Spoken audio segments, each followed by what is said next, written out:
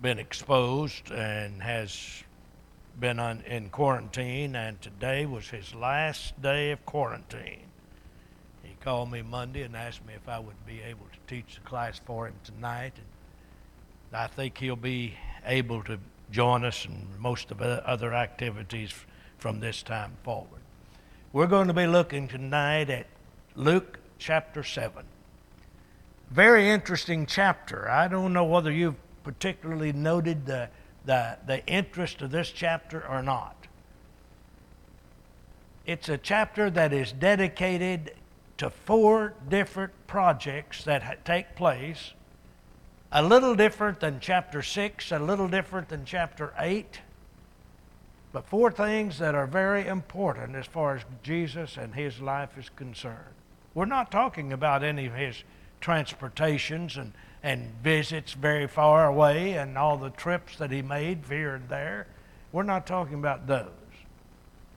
Although he did make some from the first thing that we find in the early part of this, he goes to the city of Nain from Capernaum.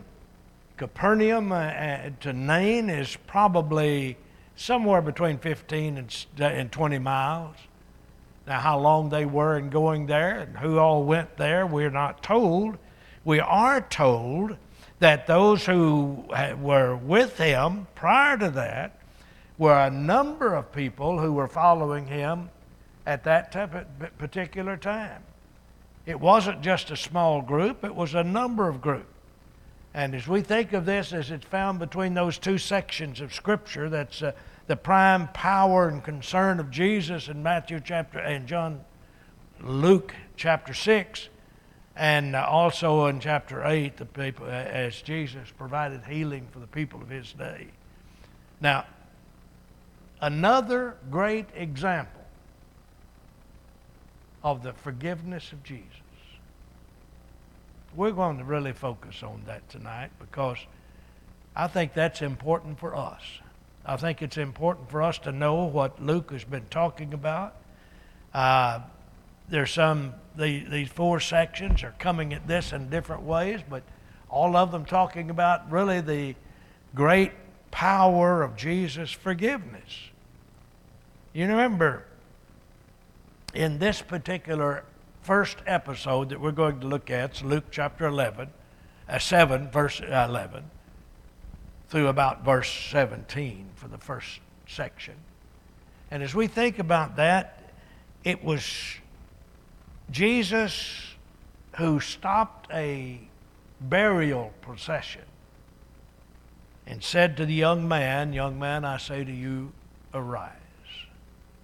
Now picture for a moment for me. Picture, if you will, this poor woman, a widow woman.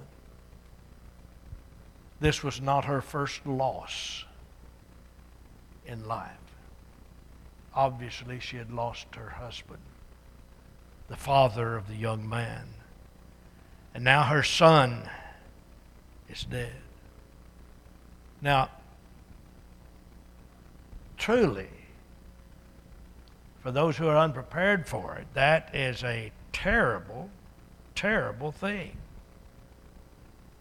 And even it is for those who are prepared for it because, we're deprived of the companionship. We're deprived of the ones that are dear to us.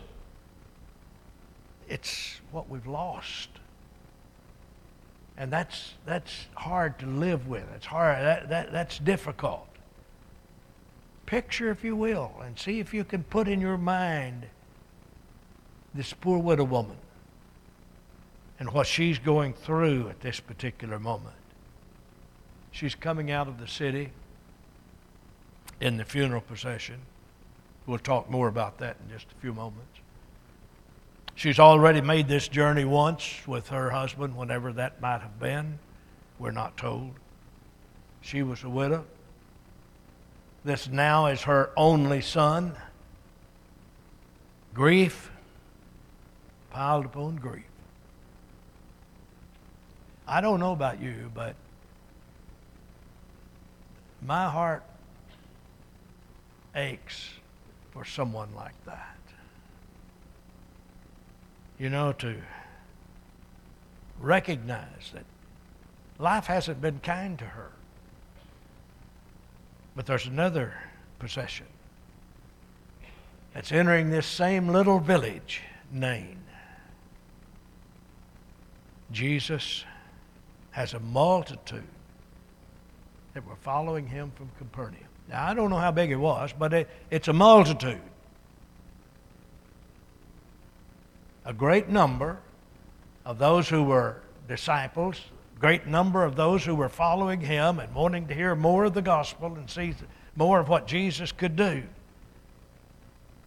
The scripture tells us that many of his disciples went with him and a large crowd. Now picture something else. Coming out of the city of Nain. Nain is a little village. Not a city, just a village. Very small.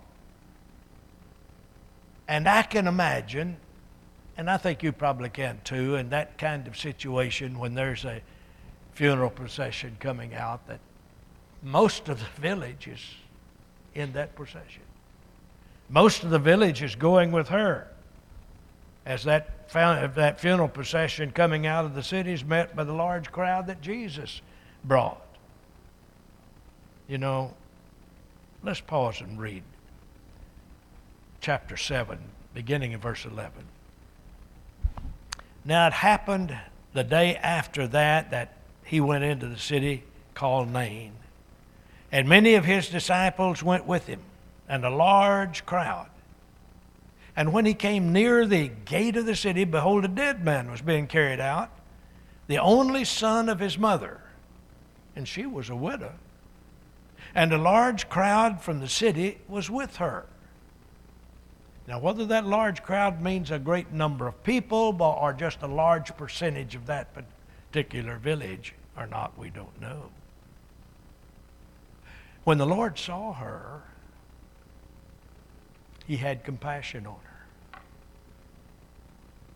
Think about that for a moment. When the Lord saw her, he had compassion on her and said to her, "Do not weep."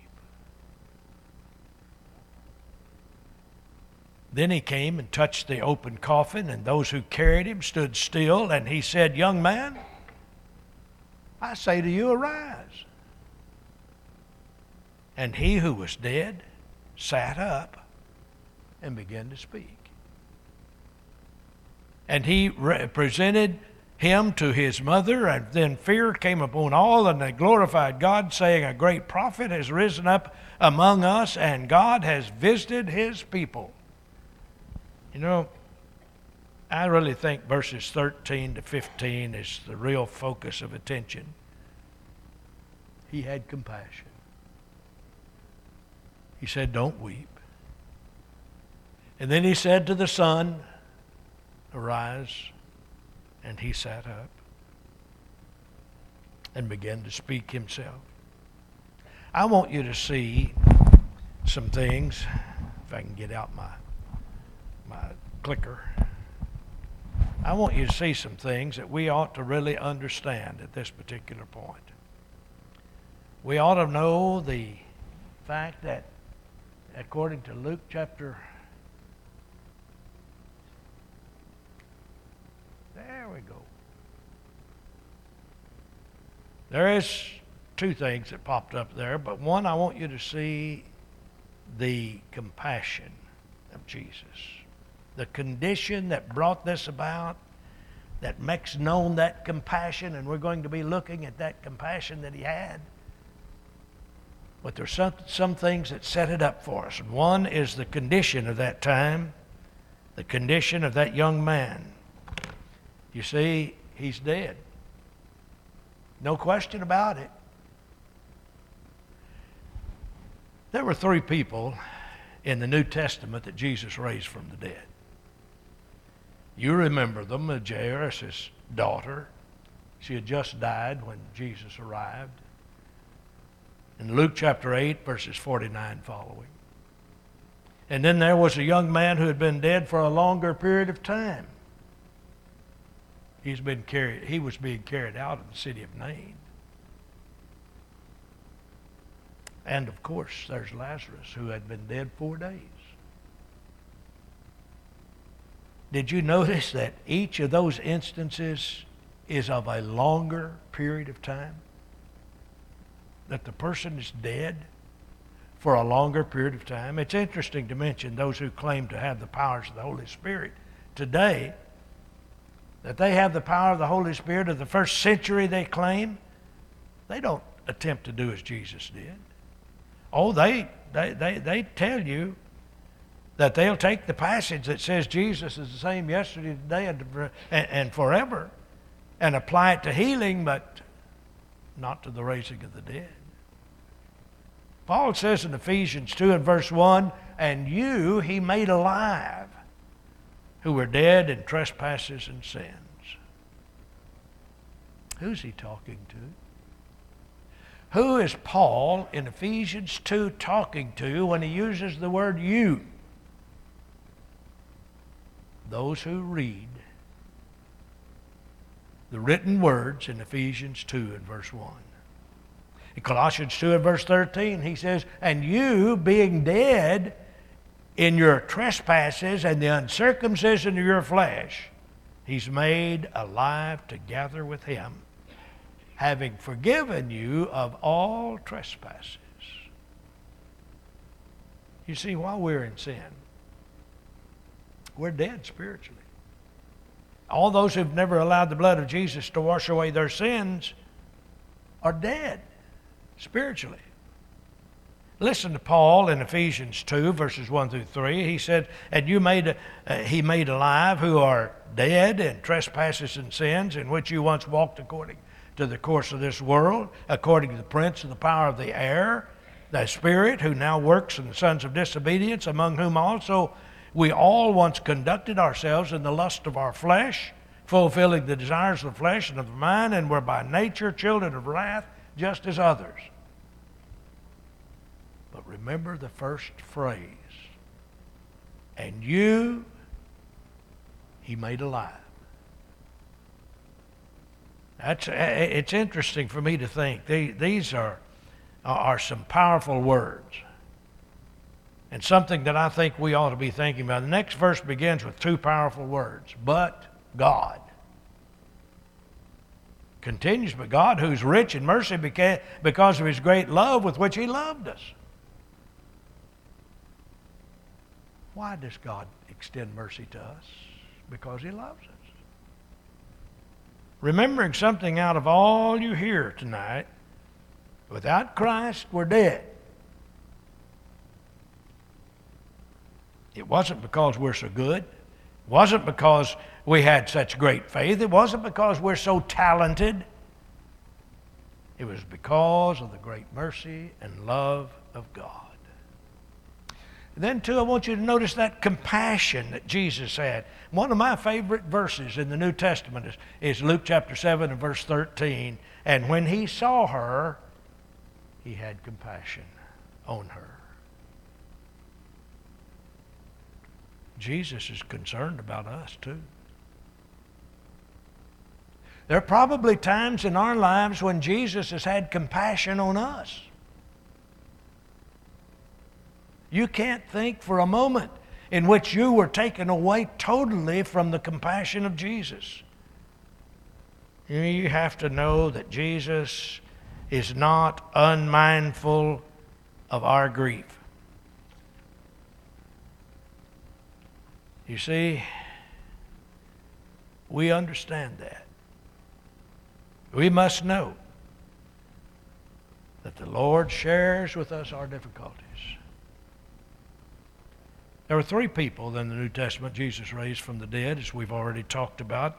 But we know that Jesus was not unmindful of the grief of those who were suffering because of their loved ones being dead. It was compassion that caused Jesus to act. It's one thing to feel compassion. It's entirely another thing to act in a compassionate way. He came and touched the coffin. Let me pause for a moment. see if we can get some things in our mind concerning touching that coffin. First of all, the word coffin probably does not describe this funeral procession. Most likely the young man was merely laid out on a board or something that they could carry. And were carrying him, transporting him, not in a box like we think of a coffin. We can understand that when we understand that Jesus went to him and spoke to him, touched him. Wouldn't do that if he's in a coffin, most likely with people carrying him. But think of something that Jesus did. He did not touch a stretcher or the body. A person doesn't. Read with me in Numbers chapter 19 if you want to turn there. And as I read verses 11 through 13 for you of Numbers 19. The Old Testament laws that were given concerning the Jews says, he who touches the dead body of anyone shall be unclean 7 days. He shall purify himself with water on the 3rd day, and on the 7th day then he'll be clean. If he does not purify himself on the 3rd day and on the 7th day, he will not be clean. Whoever touches the body of anyone who has died and does not purify himself defiles the tabernacle of the Lord. That person shall be cut off from Israel. He shall be unclean because of the water of purification was not sprinkled on him. His uncleanness is still on him. I wonder if it was because of the action of Jesus being so unusual that they stopped carrying the coffin, carrying the body. The procession coming out of the city paused at that particular moment and stood still. But I want you to think of something else. Not one person that we read of here, not one person complained because Jesus touched the young man. Now we find the Pharisees just a little bit later on are going to be complaining about Jesus in a number of ways, but not that way. Why did they not say, well, he's now unclean? Because they saw what he did. Because they saw his compassion, because they saw what had happened. It was compassion for your sinful condition that caused Jesus to come to the rescue. Ephesians 2, verses 4 through 7, but God, who is rich in mercy, because of his great love with which he loved us, even when we were dead in trespasses, made us alive together with Christ. By grace, you've been saved. Raised us up together, made us sit together in the heavenly places in Christ Jesus. I want you to notice the comparison to Christ being raised from the tomb after 3 days, and our being raised from our burial in water to walk in newness of life. Colossians chapter 2 and verse 13 identifies that when we were made alive, having forgiven all of our trespasses, what great compassion. Paul calls it an unspeakable gift, too wonderful to describe. Now there's an amazing conclusion to this story. I want you to think about that for just a moment as well. An amazing conclusion that gives us an idea that is a wonderful story. It's a story, first of all, that cannot be duplicated today. We can't act in that way. We can't do that. It's a story that shows beyond question that Jesus really is the Son of God. Nobody questioned that at that time. Now, there were a lot of critics with him there in that way, and we're going to see them for the end of the chapter if we have time.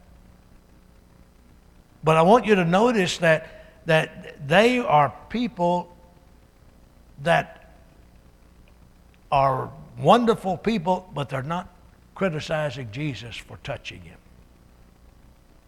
It's a story that shows beyond question that Jesus really is the Son of God. And now also, what a statement he made. Can you imagine stopping a funeral procession and somebody going to the corpse as it was being carried out of the city and saying, "Young man, arise," and expect him to stand up? Jesus did. Why? Because he's the Son of God. Because he has that power. This young man was given a new life, completely new from what he had had. He now had a great opportunity, an opportunity to do what Jesus wanted him to do. What had been the end of a beautiful privilege, life, now was the beginning again of that beautiful privilege. Can you, especially you ladies, can you picture the joy that the mother had? How great her joy must have been. It would not have been anything that she could ever have expressed her total gratefulness. No way to do that. Can you just think of that?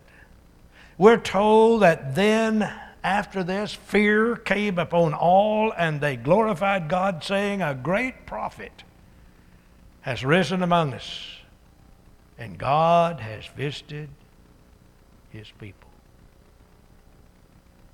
Now, I want you to think for one more thing. I want you to think of the fact that that was the purpose of all of this. Along with that extent of the compassion to the mother, isn't it surprising that the report about him went throughout all Judea and all the surrounding region? Now, I can imagine that. I could know in our time how quickly that would make its way around all over the community and all over the world. But you know, there's a corresponding idea that pictures the idea that we have been given a new life. Remember, when your sins are forgiven, you're made alive again and agree with him.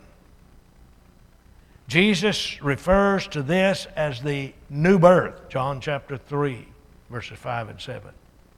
Paul refers to this as our becoming a new creature, 2 Corinthians 5 and verse 17. And again in Romans 6 and verse 4, we rise to walk in newness of life.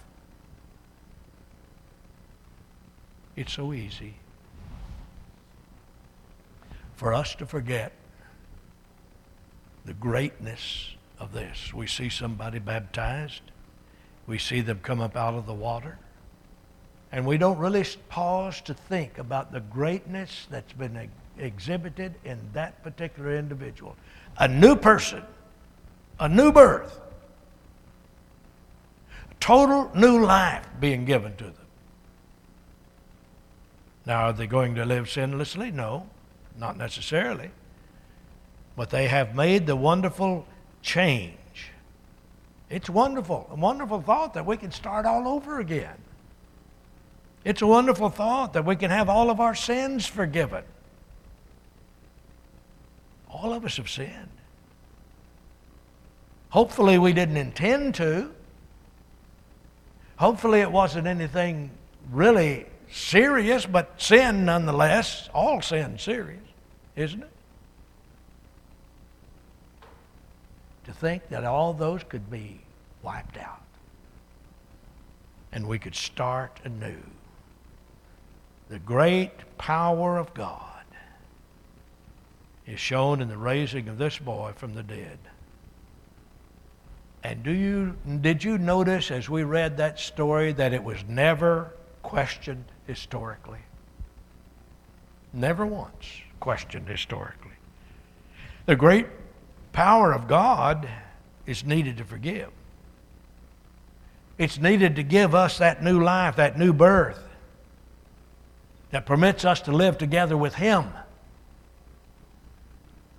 And so we read of that great power of Jesus. Read with me again from Luke chapter 7, beginning at verse 18. Then the disciples of John reported to him concerning all these things. And John, calling two of his disciples to him, sent them to Jesus, saying, Are you the coming one? Or do we look for another? When the men had come to him, they said, John the Baptist has sent us to you, saying, Are you the coming one, or should we look for another? And that very hour he cured many people of their infirmities, afflictions, evil spirits.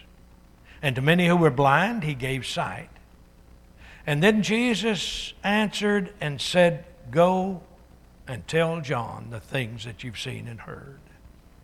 The blind see, the lame walk, the lepers are cleansed, the deaf hear, the dead are raised, the poor have the gospel preached to them, and blessed is he who is not offended because of me. I wonder, and I'll get through reading this again, the rest of it in just a moment, but I wonder, as I read that, was he really questioning Jesus at this point? Was the question that he asked for Jesus something that he wanted answered, or was it something for his disciples that were following him? Something for us to think about. Surely John, as he was preaching in the power of the gospel of that time, who knew Jesus, actually part of his family, would understand, would he not, the power of Jesus. He said that when Jesus came to him to be baptized, remember? John told him, I need to be baptized of you. You coming to me? And Jesus commanded him to do that. And I want you to notice as we think about this, what was this great character? We're talking about the many things that he's done. Here's a man, John, who lived as a hermit. He lived in the wilderness, dressed in rough clothes. His only diet was locusts and wild honey. I don't know about you, but I don't want that for dinner tomorrow. Honey's okay. I haven't tried locusts. But he had to live on what was available, what he could. You see, the barest of essentials was his. The austere life was his. And then picture, if you will, the common folk that are coming from all distances, all around him, to hear this man preach. They did come because of the message. Or did they come because of the message? Did they come because of the strange character that was preaching this? The man from the wilderness. Was it a commitment or curiosity that drew them there? And what is there about this man that caused Jesus to give him the most glowing commendation of any man? Jesus said, perhaps in the latter part of this, let's read on just a little bit and we'll see what he said. When the messengers of God, of John, had departed, he began to speak to the multitudes concerning John. What did you go out in the wilderness to see? A reed shaken by the wind? But what did you go out to see? A man clothed in soft garments? Indeed, those who are gorgeously apparelled and live in luxury are in the king's courts. But what did you go out to see? A prophet? Yes, I say to you, and more than a prophet. This is he of whom it is written, Behold, I send my messenger before you who will prepare your way before you. Quoted from Malachi chapter 3 and verse 1. For I say to you, among those born of women, there's not a greater prophet than John the Baptist. But he who is least in the kingdom of God is greater than him. Why greater than him? Because God has forgiven them and washed away their sins and made them pure and clean. Now think about this as we really understand. Three things are important about John's doubt. And it's really an interesting thing to me. There is, first of all, expectation. There is the evidence that John presented at this particular time. John's question was, or was that the question of his disciples? And John asking them to be. Did they begin to question Jesus, and the suggestion makes John to begin questioning as well? Did Jesus meet John's expectations when John was looking for someone greater? Perhaps a political figure, perhaps a military person, one who could free the nation from Rome? Was it simply because Jesus did not live up to John's expectations? Remember the evidence that he submitted.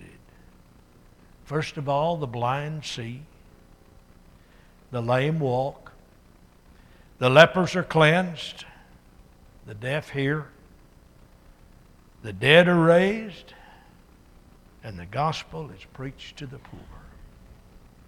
Now, picture, if you will, that to me, it's interesting to me at least, that along with the blind seeing and the lame walking and the lepers being cleansed and the dead being raised, Jesus puts the preaching of the gospel. How important is the preaching of the gospel that we hear today? If it's true to the Word of God, then it's very, very great.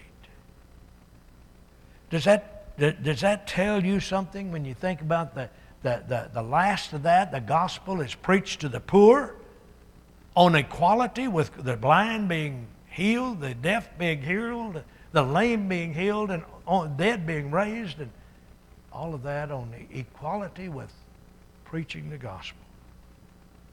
Surely we've presented the expectation, the evidence, and now there is their excuse. There are three things to note about this. I want you to notice, first of all, the pretense. There's a paradox. I understand that. We're talking about an excuse. We're talking about some who were offended because of the pretense, the insufficient evidence, they thought, of his messiahship. The world then and now is unwilling to accept Jesus as the Son of God. Some because of the circumstance of his life. Born in a lowly position.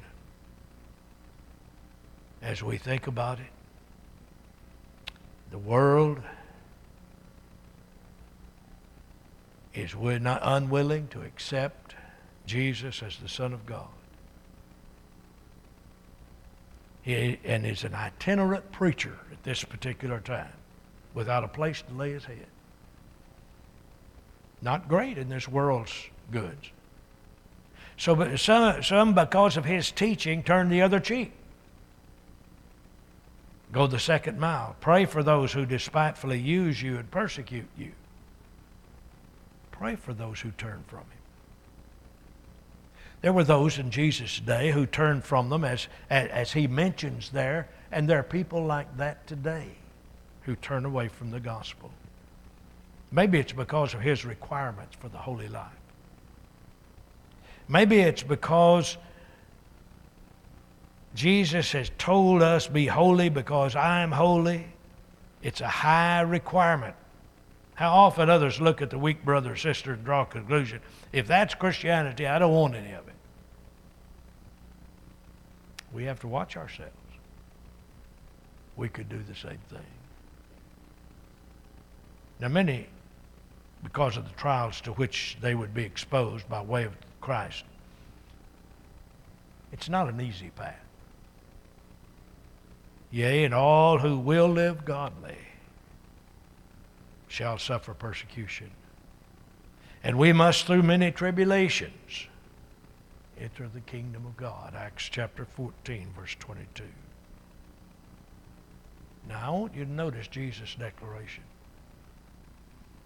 And I want you to notice, first of all, that paradox. A paradox is a statement contrary to the known truth.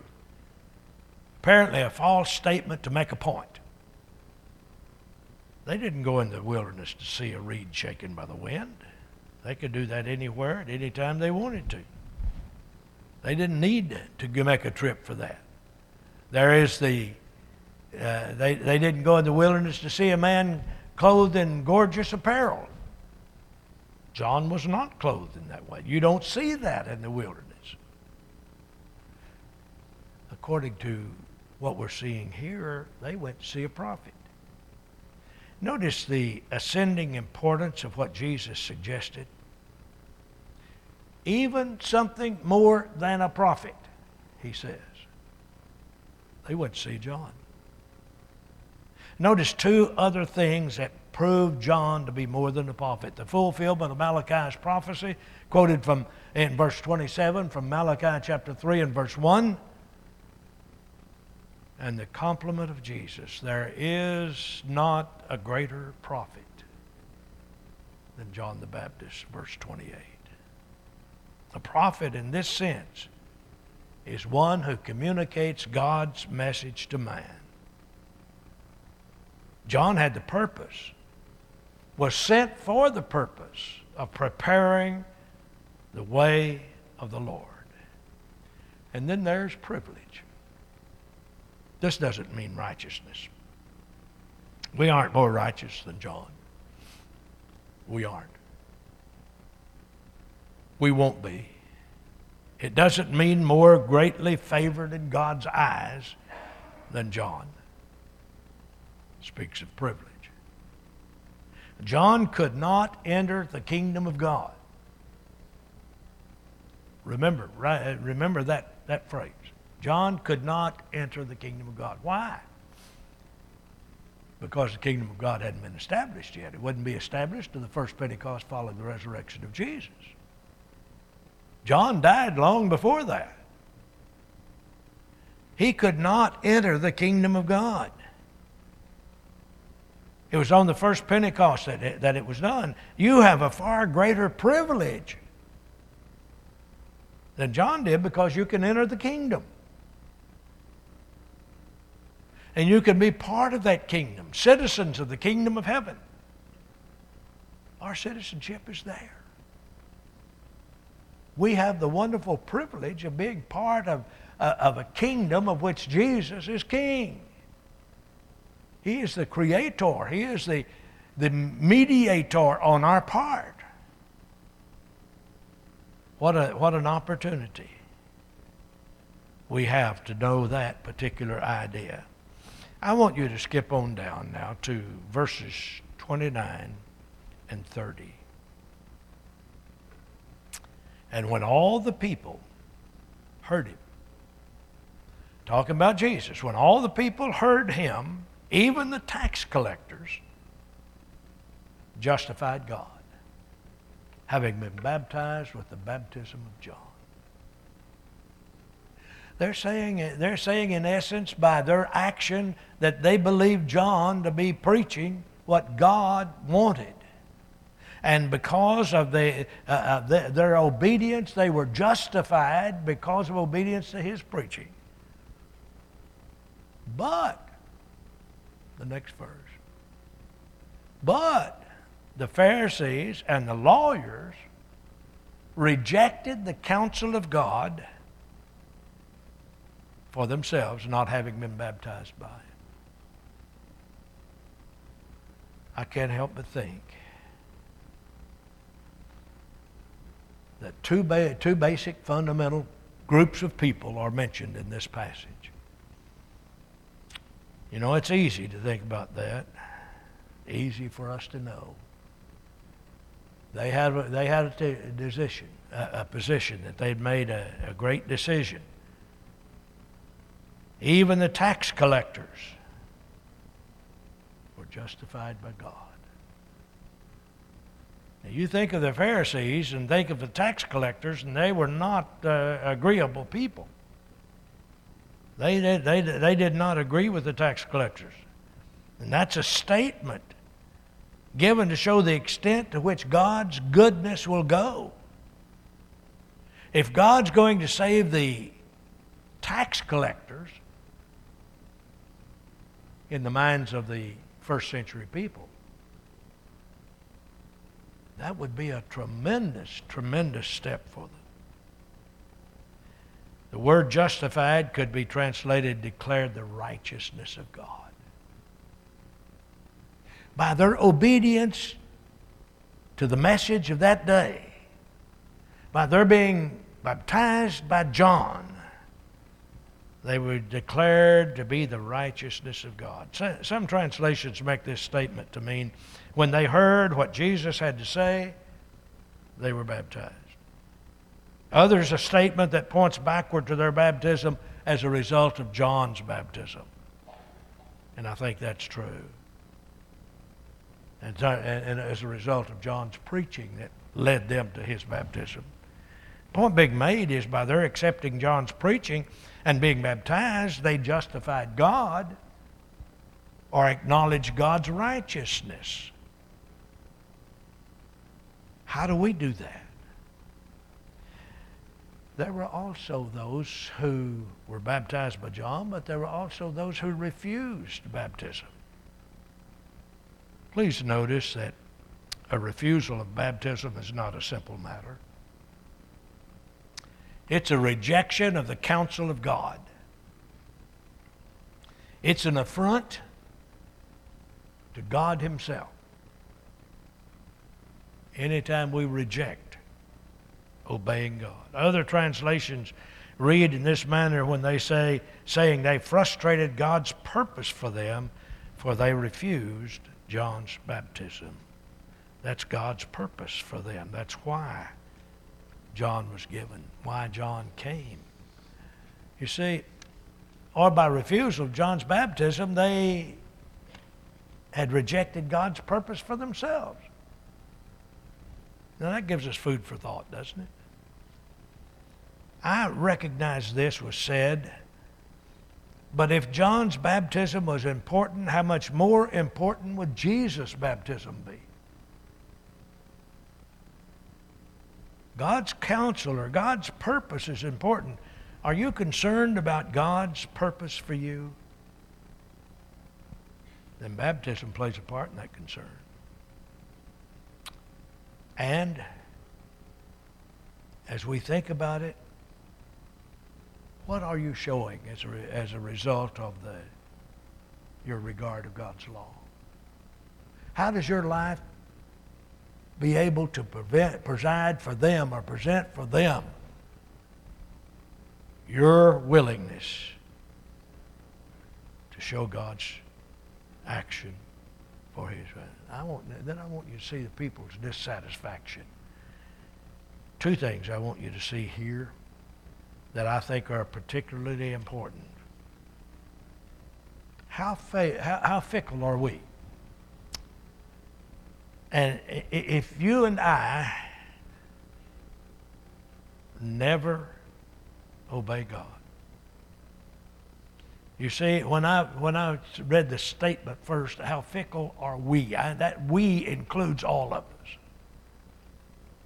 Never satisfied, never content. Why? Think of the Israelites in the wilderness. The children of Israel, as we look back on it, it's easy for us to see that as they came out of Egypt into the wilderness, God provided for them food, clothing, water. It was there. When they ran out of water, they found some more. God provided it for them. God provided food for them. Now, we'd probably be the same way if we had to eat the same food for 40 years. Manna. God provided some other food for them too, quail. So much so that they got sick eating it. So much. They complained about Moses' leadership, God's care and providence. We think, how awful. Surely they'd be content and satisfied with God's care. But are we not similar to them? Are not our ways somewhat like theirs? And Jesus said, we are like children in the marketplace. Verse 32. Sometimes they danced and sang, but that wasn't what they wanted. They were there for a different purpose.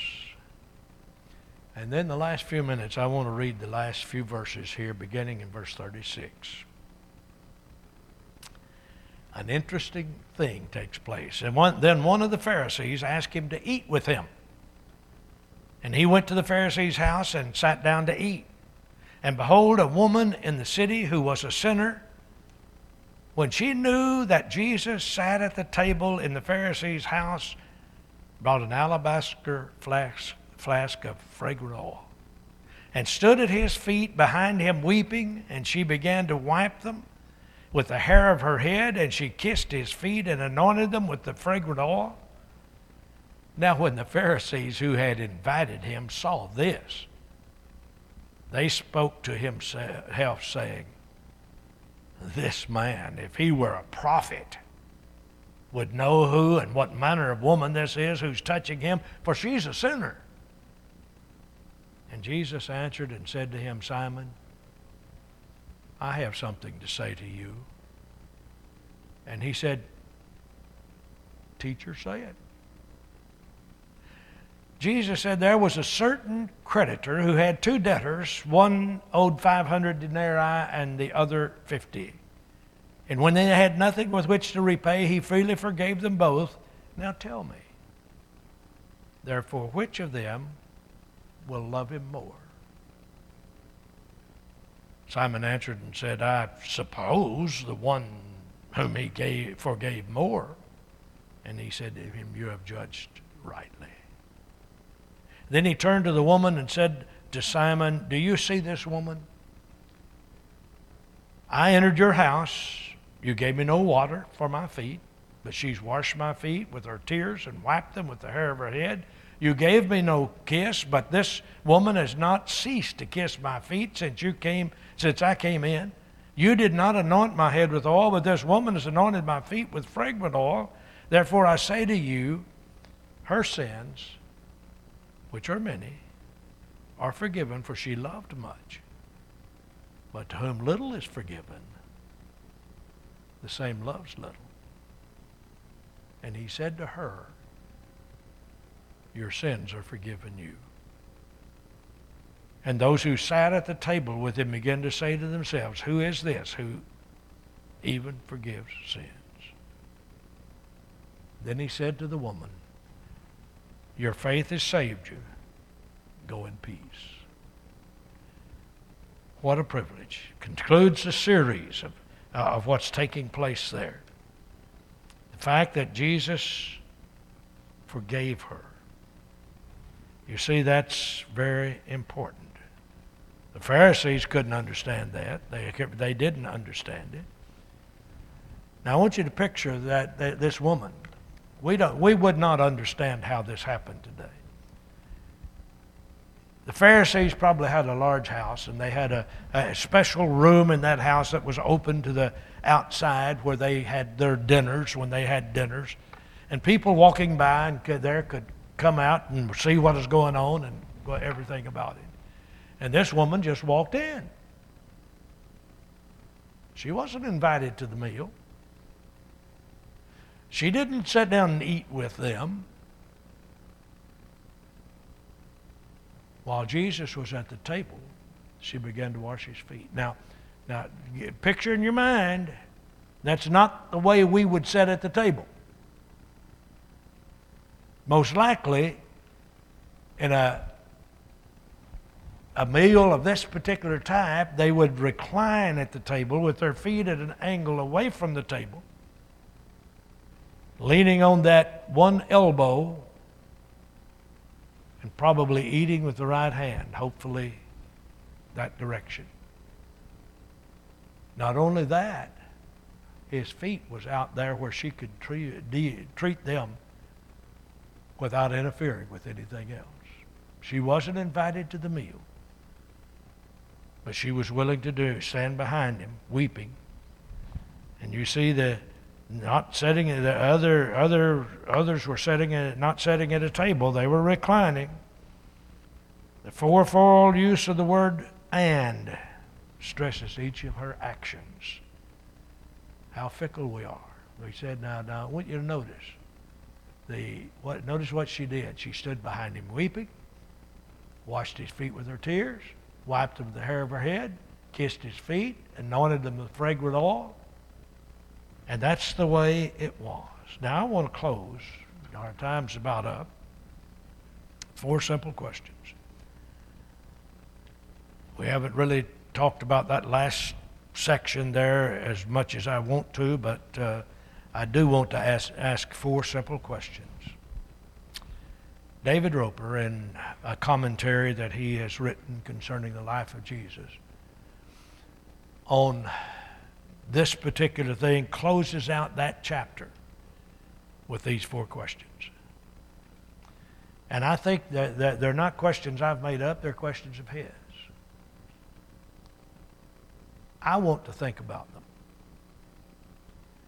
And I want you to think about them. Am I aware of the enormity of my sin? Respectably, it is to be desired. But it's a poor substitute for holiness. It's definitely harder to reach the heart of a respectable sinner than it is to reach the heart of an ungodly individual willing to acknowledge his sin. Let each of us say, my debt, O Lord, is great. Secondly, am I aware of the wonder of being forgiven of my sins? Jesus did so many wonderful deeds. We can't even begin to compare what they are. He healed a nobleman's servant. He raised the dead. He performed many miracles. But most wonderful thing he did was to help a poor woman find peace, the peace of forgiveness. How can we think about that? You know, and also having been forgiven much, do I really love much? If the story of the cross is becoming commonplace and our hearts will never be filled with a consuming passion, let's understand that Jesus loved us. Romans chapter 8 and verse 37. And he continues to love us. Revelation chapter 1 and verse 5. Let our affections be renewed day by day. Our affection for him. And then number 4, has my love found expression? The woman's immoderate gestures of appreciation would have been puzzling and embarrassing to many people who were present in Simon's house at that time. Some probably wondered about her sanity. Who is this woman that's acting in this particular way?